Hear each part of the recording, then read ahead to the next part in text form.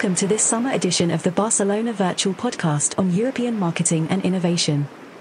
In our 52nd episode, we'll be taking a deep dive into deep tech, with a focus on innovation in Germany, and especially in its capital, Berlin. Ah, those cool summer breezes. And it might surprise you to know that Berlin was especially sunny during our recent visit, which, by the way, are those waves I hear? Are you connecting from the beach, Sonia? Oh, I thought perhaps you wouldn't notice. I hope that's okay. You know how lovely Barcelona is in the summer. And actually, it fits in a way with today's topic, don't you think? If you mean the sound of the surf crashing and the sheer immensity of the sea, then yes, I do understand the metaphor. When I went to Berlin's annual Deep Tech Awards with Lorenz, our international developer, we both literally did a deep dive into the very latest German tech innovations. We share many of those discoveries in the program notes for this episode, which is Season 5, Episode 6. Our listeners and viewers can find them on our blog at blog.bvirtual.com. And check out our live session videos on the new BV YouTube channel. Paul, what stood out for you in Berlin? Well, not only did we learn about Berlin's overriding ambition to become Europe's #1 innovation hub, we also saw some very interesting applications and learned about the peculiar strengths and weaknesses that Germany has in this competitive arena. That surprises me, I must say. For me, anything made in Germany is the absolute symbol of quality. And I'd have to agree. When I think of global innovation, Germany comes as a close second for me. Right after the United States. In many ways, you're right, George. And I saw that amazing video you've put up on the blog with the Daimler-Benz concept car of the 2040s. Still, after researching this topic, I found that even the Germans have an Achilles heel. Though I agree with you, Caleb, I do think that German innovation is predestined to impact the world. After all, they have a new ingredient in their secret sauce. Now you have my attention. Something to do with curry. No, not at all, Gary, although I'll be the first to admit that I love a good currywurst when I'm in Berlin. I'm talking about the mysterious KI factor.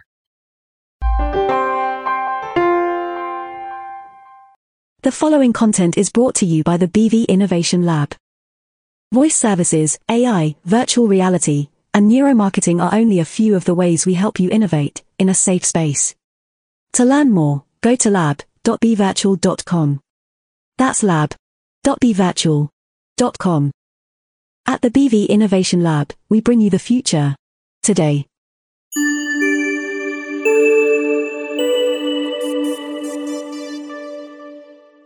Before the break, it was very clear that Germany is admired as an innovation leader amongst the members of our own team.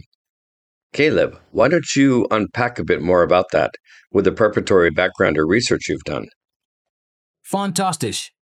These figures are pretty impressive. To begin with, according to World Bank statistics, German high-tech exports reached 158.2 billion euros in 2020. In terms of patents for new inventions, that same year, 20,056 German patents were approved by the European Patent Office. If we consider the traditional Franco-German rivalry, that is more than twice as much as the French. That's true. But in the interest of fair, objective reporting, it should also be noted that in 2019, Germany was still beaten by 3 other countries in a similar ranking. Which ones, Caleb? That would also be interesting. That would be in the case of the number of what are called triadic patent applications.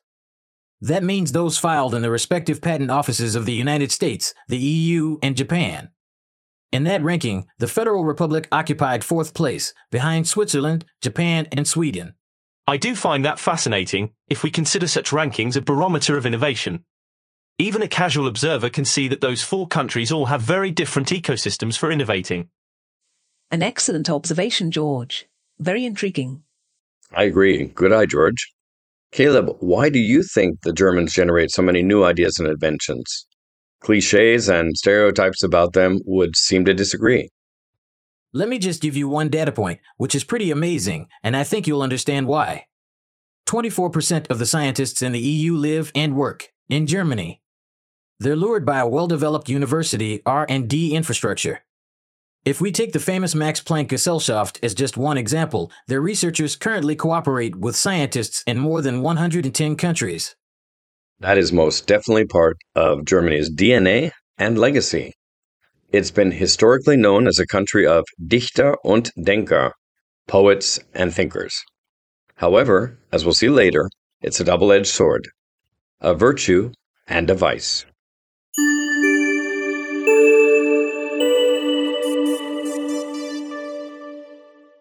At Affinità, we are local everywhere. Na Affinità, somos locais em todos os lugares. Mit Affinità sind wir einfach überall. 在 Affinità, 我们无处不在。Ad Affinità siamo locali ovunque. På Affinità är vi lokala överallt. En Affinità, somos locales en todas partes.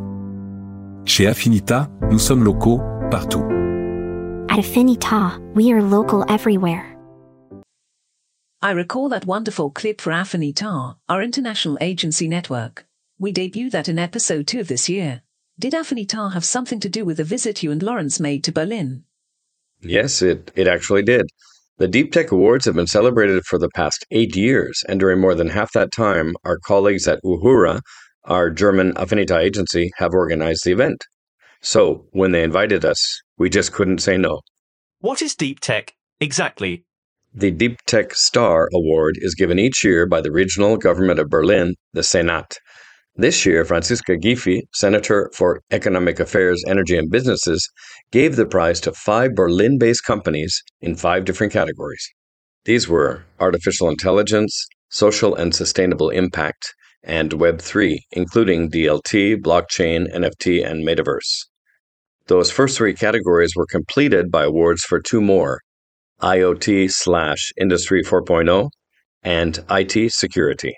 When he returned, Lawrence told me he was truly impressed by the senator as well as the event in general. That's strange praise from a Gen Z programmer, and for a politician, no less. I totally know what you mean, George. These days, politicians typically read off a canned speech, smile for that all-important photo, then they disappear into their limos. I was also pleasantly surprised by Franziska Giffey. Not only did she give an introductory keynote on Berlin's determination to be the #1 European innovation hub, she also stayed for the entire event, handing out the prizes to each and every winner, and then chatting and networking with the audience. We've included a short excerpt of her speech in the blog post for this episode in the program notes. It's at blog.bevirtual.com. Thanks, Caleb. You told us earlier that it was also surprising to see what kinds of projects were recognized the most. Lawrence mentioned healthcare, for example. Yes, that was remarkable. Time will not permit me to fully mention everything here, yet we've also included the details about the winners and their products in the program notes. For my part, Paul, if you don't mind me interjecting here, I was pleased to see that 3 of the 5 winners focused on improving people's lives, specifically in geriatric care and in women's health. That's true, Carrie. While at the same time, the other 2 presented innovations in crypto and ledger technology, as well as cybersecurity, traditionally viewed as German strong points. Yet, it was a very human side of caring for our elderly and seeking solutions for real-life health problems that led the way. An interesting look at the face and heart of young German innovators of the 21st century.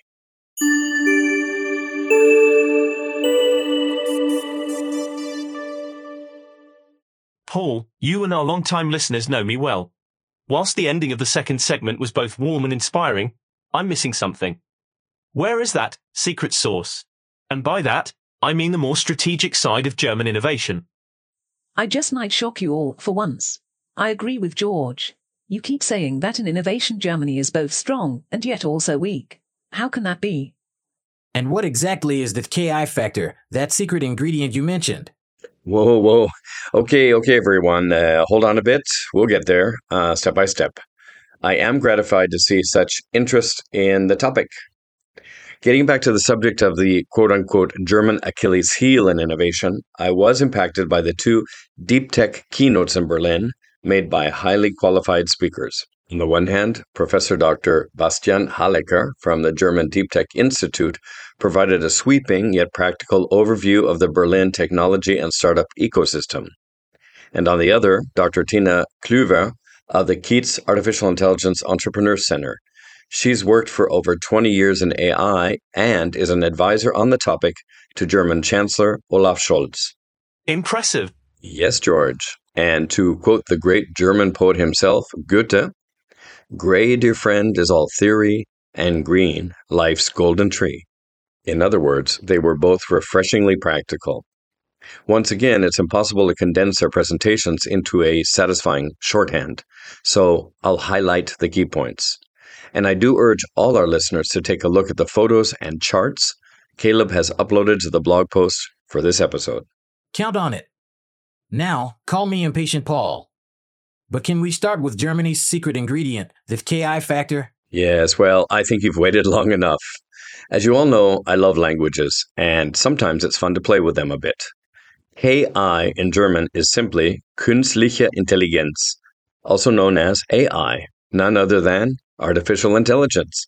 Yet, lest anyone should feel let down, please let me explain why AI, or its German moniker KI, is indeed the secret ingredient. Please go on. We'll stir the secret sauce right after the break.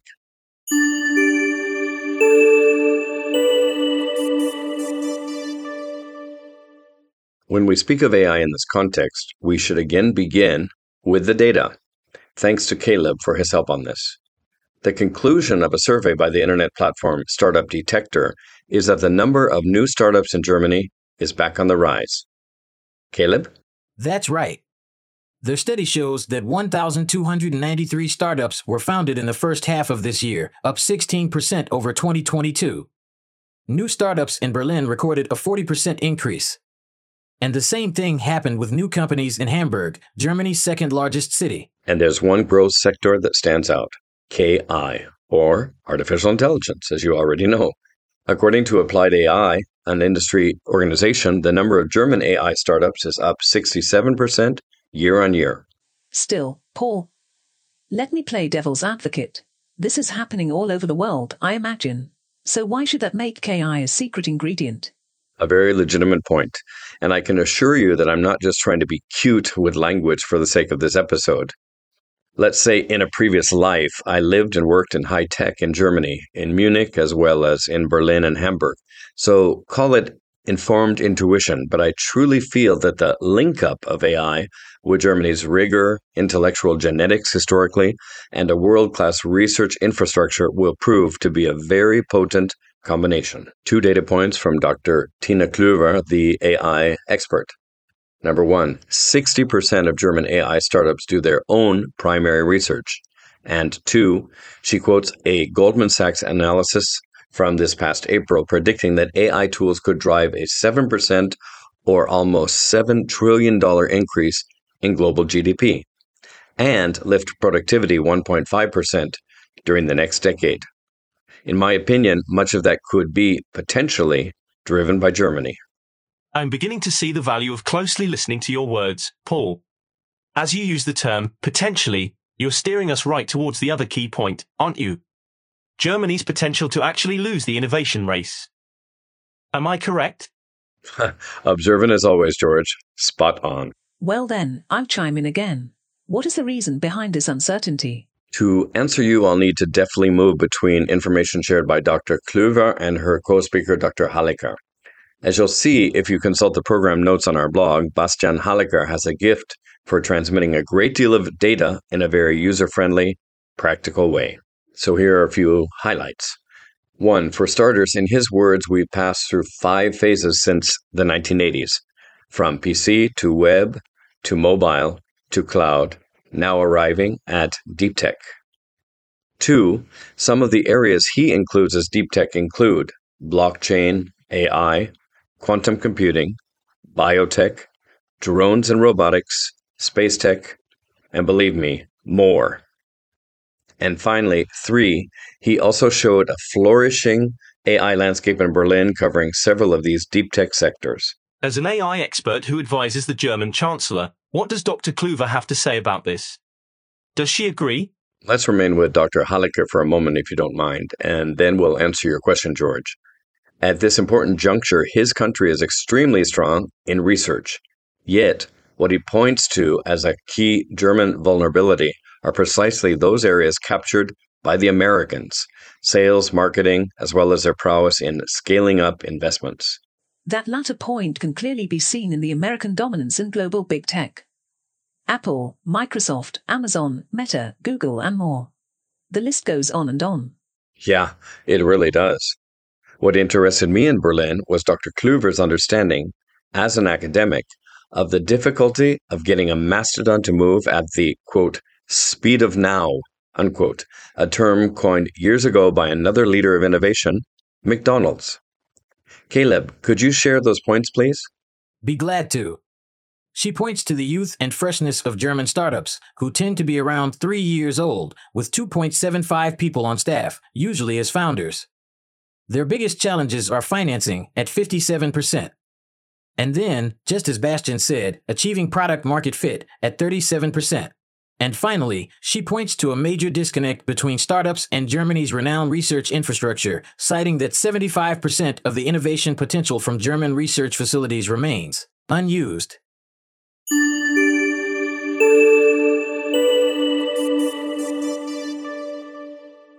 I sincerely hope that we've been able to achieve a valuable knowledge transfer from Berlin directly to this podcast, especially for our German listeners. And we'd like to thank Kai, Margarita, Josie, and Mel at Uhura in Berlin for that excellent edition of the Deep Tech event. Before we close, let's check in with Sonia. How are things at the beach? Have you been listening? Yes, I have, Paul, and it's been super interesting. In fact, it just so happens that there are a few Germans right in front of me here. But they seem to be innovating more in kite surfing. Well, I really hope they have a great vacation, and who knows, perhaps they'll return from Spain with their batteries recharged and produce the next big innovation from Germany. Thanks to everyone for joining us here in Barcelona.